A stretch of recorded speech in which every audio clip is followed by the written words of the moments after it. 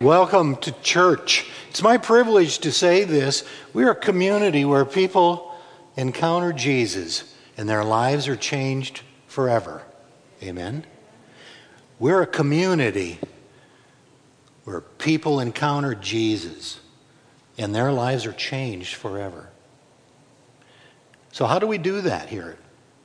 Well, that's what this sermon series is all about. Last week, Andrew talked to us very, very well about the command to gather, the importance of gathering.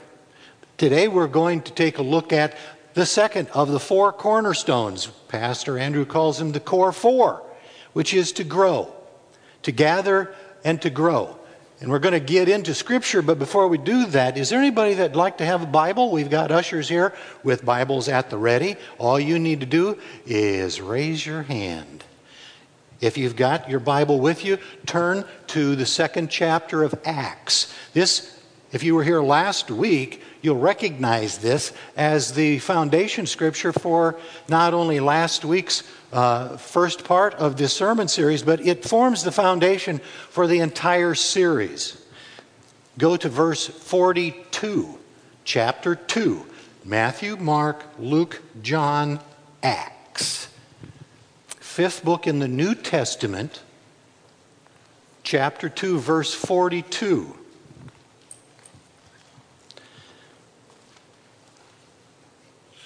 I know it's Sunday, but hey, if you're thinking at all, you might be asking yourself this question. So, we need to grow, huh, Palmer? Not the kind of question you're probably going to ask out loud, but maybe what you're hearing in your heart. I know for a long time, I didn't see the reason to grow. In fact, I asked the question, why can't I take my ticket to heaven, the one I got when I was saved, and simply live the way I want to until the day I die, and then I'm going to go with Jesus? It's a good question. Deserves an equally good answer. Some of you might not be thinking that so much as, what are you talking about here? What is grow? What do you describe as growth? Some of you might also be thinking, so when is this supposed to happen, or where is this all supposed to happen? I'm praying right now as I'm speaking to you, I'm praying that I'll be able to shed some more light on that. I'm not going to answer that to everybody's satisfaction all the time, but we'll hopefully have a start. We'll start with Scripture. I'd like to have you read that with me. All the believers devoted themselves to the apostles' teaching, devoted themselves to fellowship, devoted themselves to sharing in meals, including the Lord's Supper, and devoted themselves to prayer. A deep sense of awe came over them all, and the apostles performed many miraculous signs and wonders, and all the believers met together in one place and shared everything they had. They sold their property and possessions and shared the money with those in need. They worshiped together at the temple each day. They met in homes for the Lord's Supper and shared their meals with great joy and generosity, all the while praising God and enjoying the goodwill of all the people. And each day the Lord added to their fellowship those who were being saved. This book is written by the same author, human author, through the inspiration of the Holy Spirit, as the third book in the New Testament, Matthew, Mark, Luke. Dr. Luke, who was a physician, he was a man that prized precision, that prized accurate information. And in fact, most of the really accurate information we have in the New Testament comes from Dr. Luke. So when this man writes down a description of what's going on in this body of believers called the church, when he lays this down in such a way that it's clear that this is a prototype, this is an example, this is something that we should take a hard look at and we need to imitate. Well, what I've done is arbitrarily tried to divide this into two categories. so that we'll be able to understand this a little bit better in a short period of time. And the first thing that I'd like to address is we are to grow. The answer to the question, are we to grow, is yes, we are to grow. And we can call that growth one of two things, and this is what I'm going to address first, and that is we are to grow, church, together with God. And there are four things that Dr. Luke lists here as activities in this example of a godly church. And it begins with they devoted themselves to the apostles' teachings, which means they're to learn about God. But we are not to stop there. You will hear me come back to this again and again. Knowing about God is not enough. It is merely the first step to the final goal, which is to know God. Let me give you an example. How many of you have been on a date in your life? Have you ever? Anybody in the first row? I mean, you guys are dateless? Oh, man. My heart goes out to you guys. Now, when you went on your date, that first date, tell me, did you give your date a little book and on the cover it said, "My Life by Me"? And say, "Here, you want to get to know me? Here, read my book." You're laughing because that is silly. The date is how you get to know someone. The date is how you build a relationship. The first date's the first step. We would never think that we're going to learn to know someone by reading a book about them. That's important. Reading your Bible is extremely important, but we fool ourselves, church, into thinking that that's the first and the final step. Well, you're half right. The final goal is to go beyond knowing about him and to know him. I know about Mother Teresa. Anybody here know about Mother Teresa? Yeah. Anybody here know Mother Teresa or knew her before she died? See, I didn't think so. I know about Billy Graham. Do you know about Billy Graham? Where did you learn about Billy Graham, ask yourself? Does anybody here know Billy? Didn't think so. Here's the question.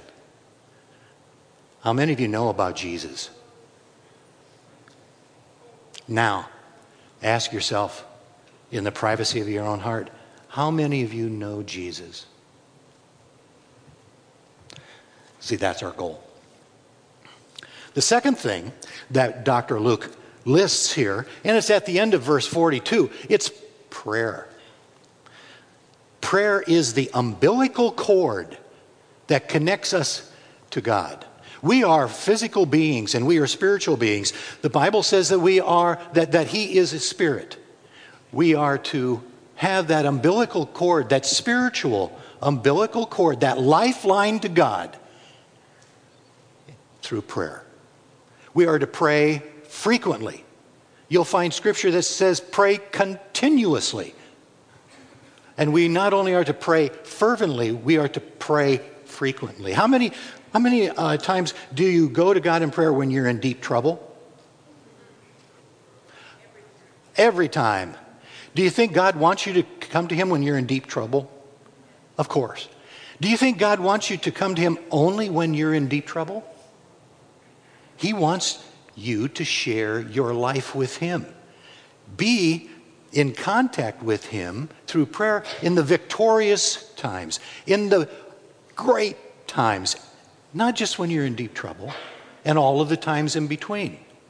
Prayer is part of growth in your relationship with God. The third one is to grow in worship. Jesus said to the woman at the well, and I think Andrew said that either last week or the week before, that we are to worship in truth and in spirit. What does that mean? Well, I see you're all sitting here. Most of you are awake yet. I noticed that you walked in, used your feet and your legs. I noticed you're using your mouth a lot in the hallway. You come on in, you sit down, you all stood up about the same time. It was very impressive. And then toward the end, you all sat down together. Even more impressive. So you're using your feet, your hands, your legs, your arms, your eyes, your ears. I'm using my big mouth right now. We are using our physical self to worship Jesus. But Jesus says you can do all of those things. You can go through ceremonies and you can carry out rituals and you can say certain things over and over and over again with your body, but that doesn't necessarily guarantee that that is true worship. Because unless your hands and feet and your arms, your eyes, your ears, and your mouth are led by your heart, by your spirit, the one that truly loves and is grateful to a living God, then that's not true worship. And all of this needs to be done based upon the truth of who God is. You know how many wacky ideas that are out there about who God is, how God works, what God will do, what God won't do? Do you know how many equally wacky ideas there are describing Jesus? Cults are filled with new definitions of who Jesus is. Some of them sprinkle a little bit of this with it. But that's not the truth. There's only one source in planet Earth for that truth that's in print, and that's the Bible. And you base your worship on the truth of who God is. And we know that God is everywhere, and I'm right here just for a little while, by the way. We know that God knows everything, and what I know is like throwing a BB in a boxcar.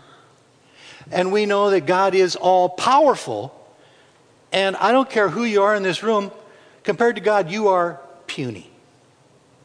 When you start to realize who God is and who you are, and you start to realize your relationship to God who made you and everything around you, the entire universe, there's truth that should have you, at least figuratively, if not physically, fall on your knees and worship Him and give Him the glory, give Him the honor, give Him the praise, give Him the credit, give Him the gratitude. That's worship based on truth from your spirit. The fourth one is communion. I think about communion. It has so many ways to describe the benefits of communion, but the one that I think of the most, it's like a vow renewal. You know, when you have a wedding vow renewal, which I did in my 25th anniversary. You see, when a believer comes to Jesus, you make a commitment to Jesus, but you're still living in a crappy world, and bad things happen to good people. And you can easily get discouraged. You can easily become depressed. You can get angry. All kinds of reactions. Jesus knows this, and He knows that you need to periodically renew your commitment to Him. You need to take some time, and you need to remember with the cup whose blood it was that saved you. Yours? No. His? Yes. You need to remember the body. Who saved you? Yours? No. His? Yes. You need to renew that gratitude. You need to rededicate your spirit to a life that's pleasing to Jesus, because after all, He owns you.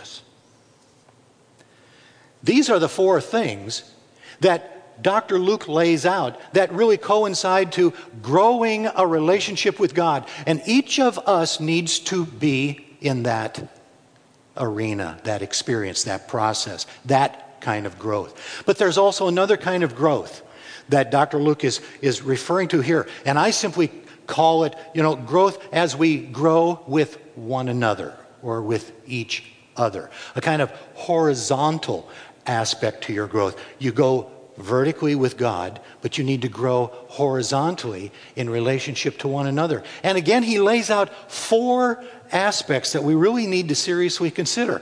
The first one is very much like the first one of our growth with God Himself, and that is by learning to understand God's Word so we can come to know God personally. But we need to learn together. We need to learn with one another. We need to learn from one another. And I ask you, how can we learn from one another if we never gather? We're also to grow in our relationships with one another. This is found in verses 42 and 47. These are scenarios. These are descriptions of where those believers get together to do stuff.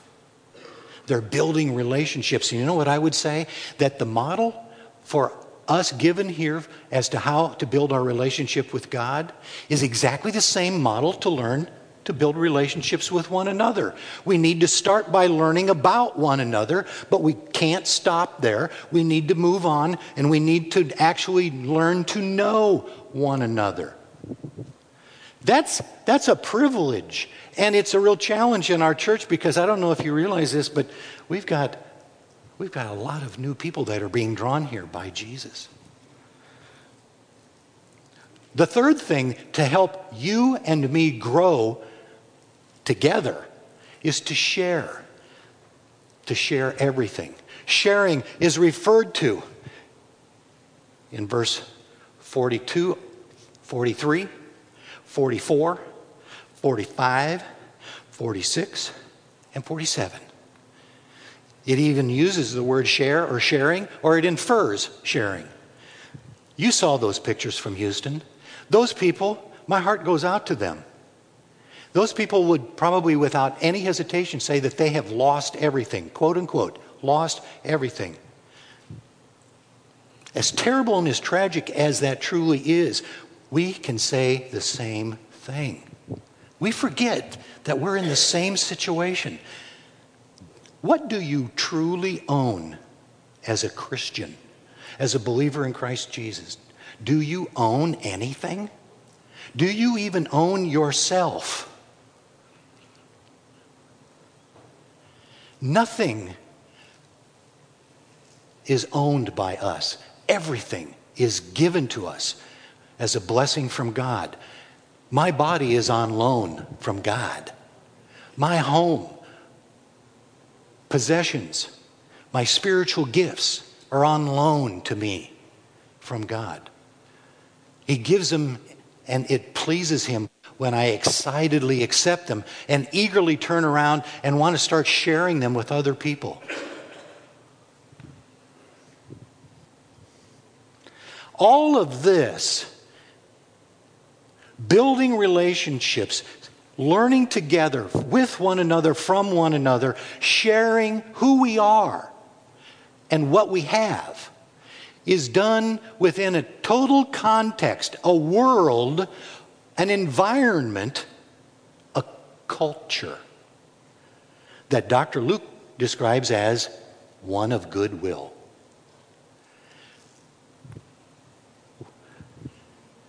Country Bible Church is a community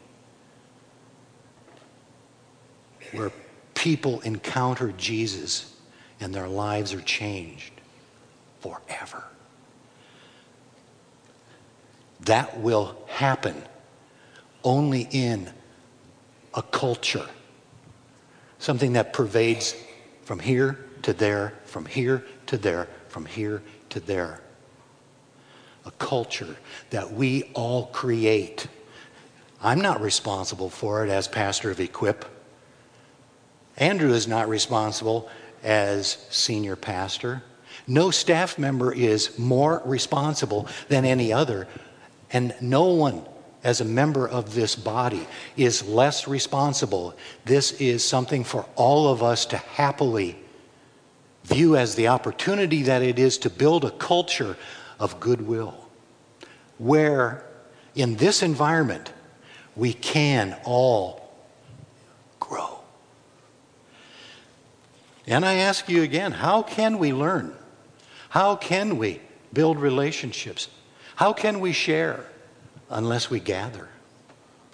And you know what I get excited about most is the end of this scripture. Because we leave Dr. Luke's example of Christians on planet Earth carrying out and creating a culture that's pleasing to God, and we zoom up to heaven. And we hear what God the Father has to say about this. And what God the Father has to say about this could be summed up as 3 words. He blesses this. Because what did he do? He added to their numbers. It's as if God is saying, this is what I'm talking. This is what I'm talking. I'm going to draw more people to this. This is where my people can grow. And I don't know if you realize that, but we're growing. There's more and more people here that I don't know, and it really excites me and scares me at the same time.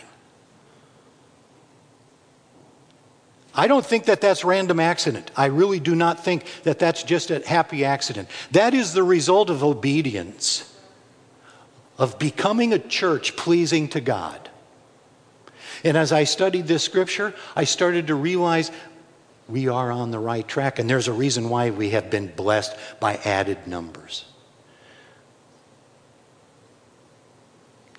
At my church, God wants us to grow, and He wants us to grow together so that we don't grow apart.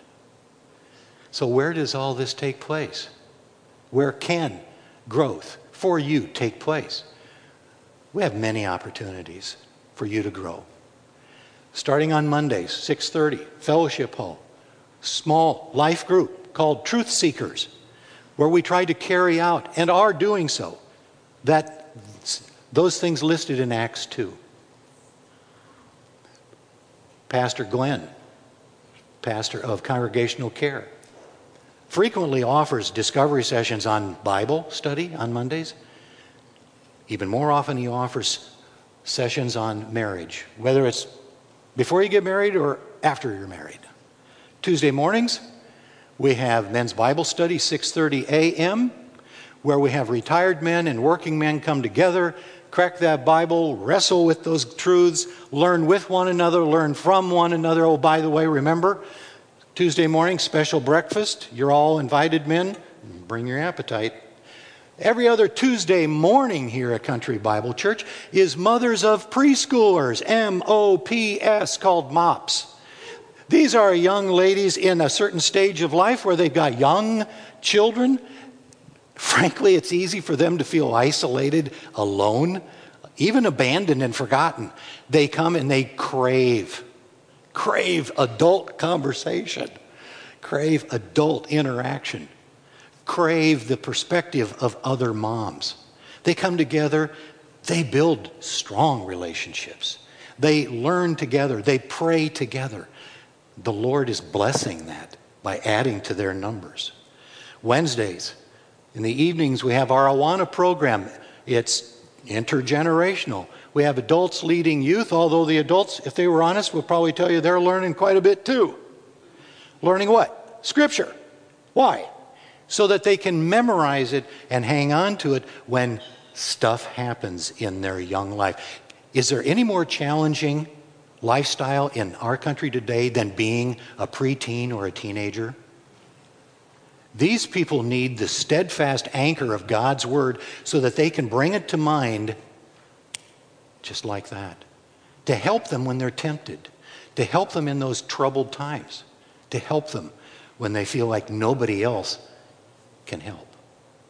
After that, we have our student ministry, again, adult-led for students.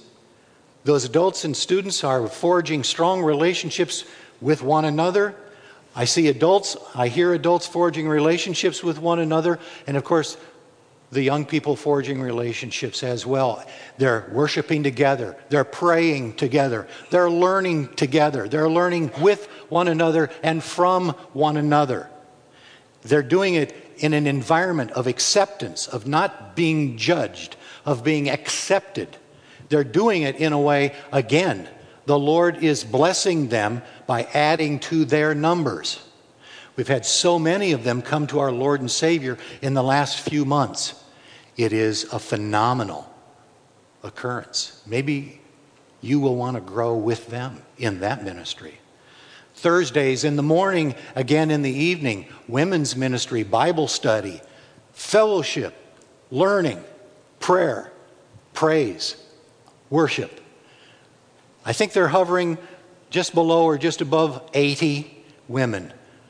The Lord is sure adding to their numbers as they are continuing to be obedient to Christ's wishes. Thursdays is traditionally the time for the worship team. Come up here, but that worship team is hardly just a musical rehearsal where you go in, you play together, pack up, go home. No, they meet, they eat, they pray, they learn together. Sundays, we have opportunities to worship in truth and in spirit. 8 o'clock, 9:15, 11 o'clock. We've got discovery sessions, 9:15 and 11 o'clock. We have special needs ministries for adults. What a blessed ministry, blessed by great leadership. Periodically, our Sunday morning discovery sessions will deal with topics like how to be a godly parent,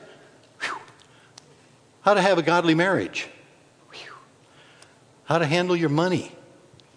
In fact, we've got a Dave Ramsey session starting later this month. Financial Peace University. Let's not forget some of the most important people that really help us to create a culture of goodwill. Coffee Bar.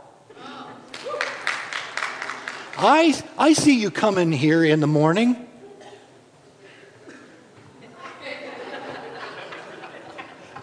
I know what's important.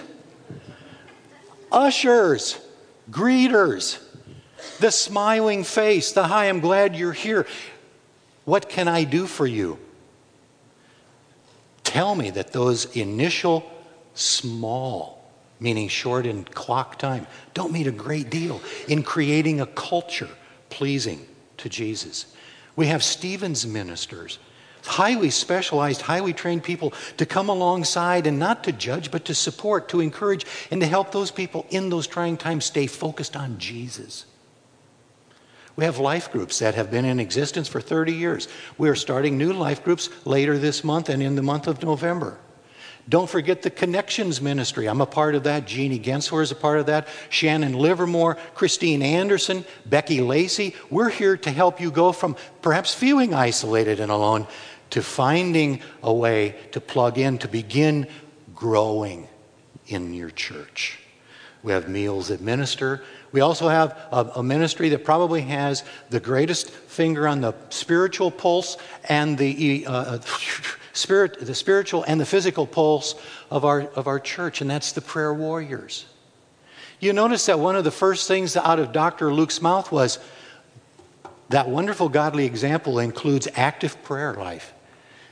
Don't just share when things are bad. Share when things are good. Share when things are in between. Let the prayer warriors help you. The Bible is fairly clear that for a believer, probably the greatest power that we humans have as believers is the power of prayer. We often don't think so because we can't see it.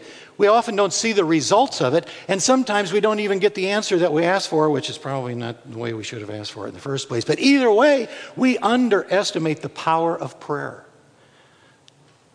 And a church that pleases our Lord and our Savior prays a lot, prays honestly.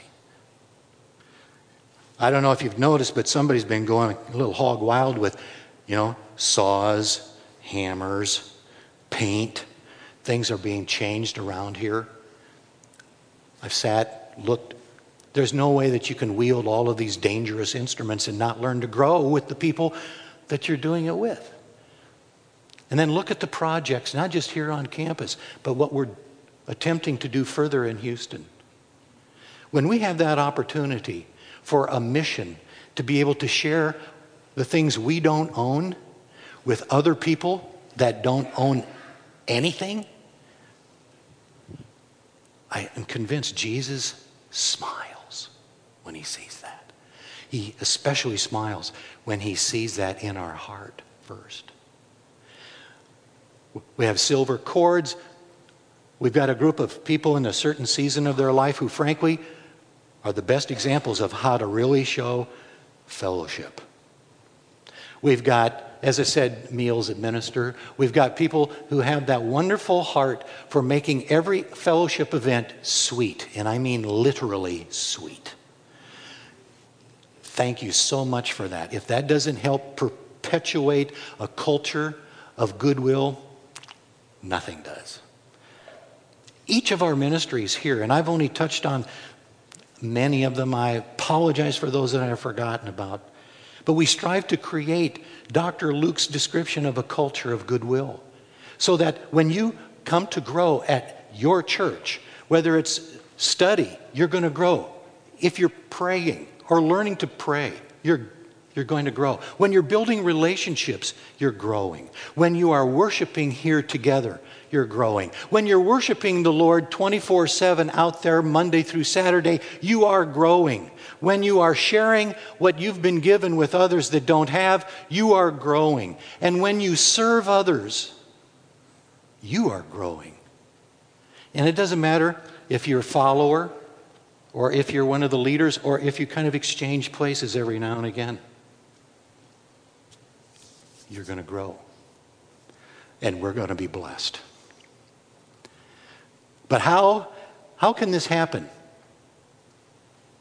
How can that happen for you and you and you? And you may be thinking, I'm only talking about the newbies, about those that are young in their faith. I'm not talking to just you. I'm talking to everybody. I'm talking to the oldest Christians in this room. You know why? Because we all stumble and fall periodically, don't we? In fact, a lot of us will tell you stories like, I fell for years. I was gone for years. There's a man that can help us. His name is Saul. Saul was a leader in the Jewish nation right around the time of Jesus. The Jewish nation is way different than the United States of America. The United States of America has a lot of separation of powers. You know, the most obvious is the separation between church and state. But it was just the opposite in the Jewish nation. If you were a leader in the Jewish nation, you were not just a religious leader, a spiritual leader. You were also a political leader. You were involved in government. You were involved in finances, in budget. You were involved in education. And you were involved in the social aspects of the Jewish nation. Can you imagine how these leaders had their finger in every pie possible? Their sphere of influence went from border to border. And you know who was one of the best of these elite, highly educated Jewish leaders? Saul. He was an impressive guy. I bet he could probably recite every one of the over 600 regulations. Saul, what regulation is 512? Got it. He could probably recite scripture until it put us all to sleep.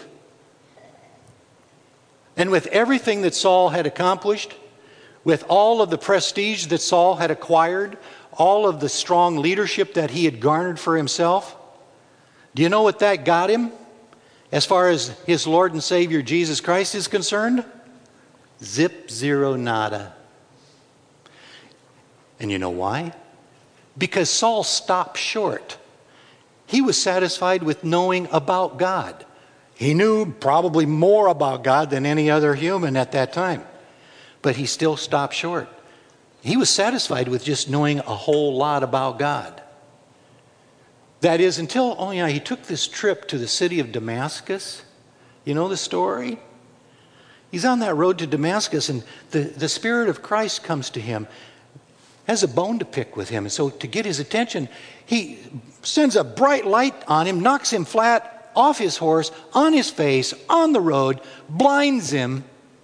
And then now that he's got his attention, Saul then begins to spend several days going from knowing a whole lot about God to knowing Jesus Christ personally. And you know what the effect of that was? It changed his life forever. I think I've heard that before. Saul changed his name to Paul. Saul was the pit bull for the Jewish nation, the leadership who wanted Christians gone. Why? Because Christians are siphoning off our Jews from our nation. So we leaders we're losing our leadership. We're losing prestige. We're losing our power and influence. It probably translated also into financial losses. And so the Pharisees, which was the name for some of those Jewish leaders, the Pharisees went to Saul and said, we want you to get rid of these Christians. Well, super Saul, super patriotic Saul, super loyal Saul said, consider it done. And he did it, and he did it very well. He hunted them down. He arrested them. He hauled them back. He threw them in prison, and even worse. He did all of those things to become an enemy of Jesus because he stopped short by only being satisfied with knowing about God and never going to the final goal of knowing Jesus personally. But when he did begin to know Jesus personally, it changed him forever. And now he wasn't the greatest enemy of the church. He was one of the greatest advocates of the church. He went from wanting to kill Christians to wanting to save Christians for eternity. What a dramatic difference.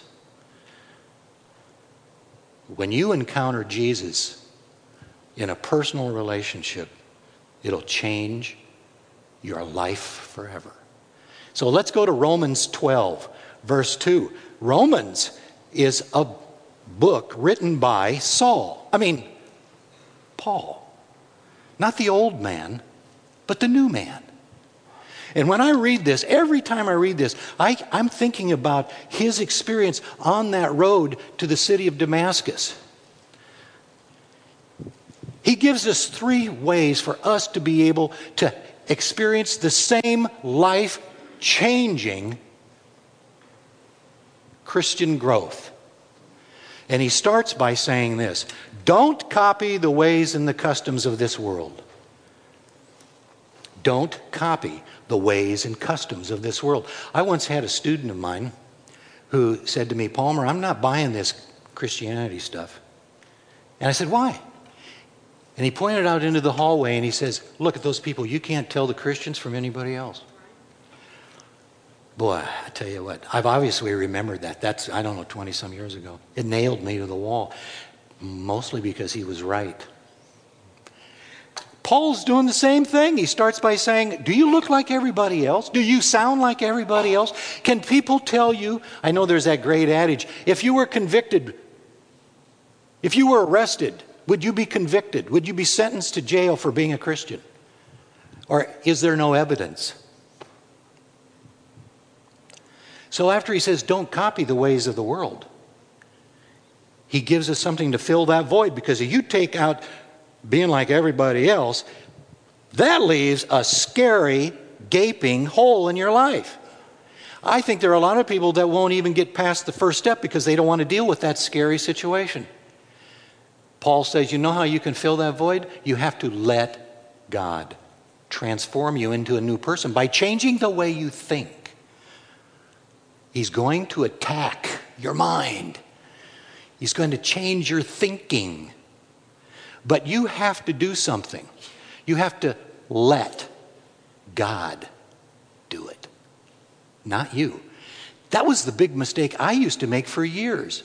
I wanted to be a good person. I wanted to be a respectable person. I wanted to be somebody that people would look up to. I wanted to be somebody that people would not be able to level any criticism of. I wanted to be above reproach. You know, that whole thing. I never got to the second step given here by Paul, because you know who was defining what a good person was?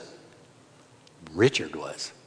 I was the one deciding what a good person does, what a good person is, and when a good person does what they're supposed to do, and where they're supposed to do it. Paul's been there. He knows. You can't do that. He's saying, I spent most of my adult life not letting God. It was only when I got struck blind and was helpless that I let God. And when you let God, He'll transform your thinking, which will transform your life forever. So those 3 steps: don't imitate the world's lifestyle. Number 2, you've got to let God change you. Number 3, if you can do 1 and 2, then you're ripe and you're ready for number 3, because you'll be ready to hear how God works, not the way you work. You'll be willing to change the way you think. And you will learn all of this. You will grow from God's Word. CBC is a community where people encounter Jesus and their lives are changed forever. They are changed by gathering and by growing. Ask yourself, as I've asked myself, preparing this message, am I like Saul? Am I satisfied with just knowing about Jesus? Am I thinking that if I know more than somebody else, does that make me a better Christian? Knowing about God stops short. I ask myself, am I letting God transform me, or do I get in the way? Do I have my own ideas about that? Or am I like Paul? Am I letting God do it? Am I building a relationship with Jesus to know Him? Am I sharing with others? Do I realize that I own nothing? Am I growing in my church? Because you see, it's pretty clear here that Dr. Luke says we are to grow. We are to grow together. And we are to grow together in the church so that we don't grow apart. This is not a race. For those of you that are super hyper competitive, this isn't a race. And for those of you that freak out when you take a test, it's not a test. It's an opportunity. It's a privilege to have this. It is an honor. We need to look at it for the truth that it is. And this opportunity comes to all of us equally to work together. Let's face it, either we grow or we shrink. Nobody ever stays the same. God wants us to grow and grow together in His church so that we don't grow apart, either from Him or from one another. Let's pray.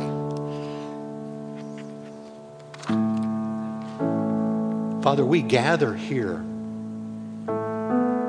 We worship You. Help us to know what worship, true worship is.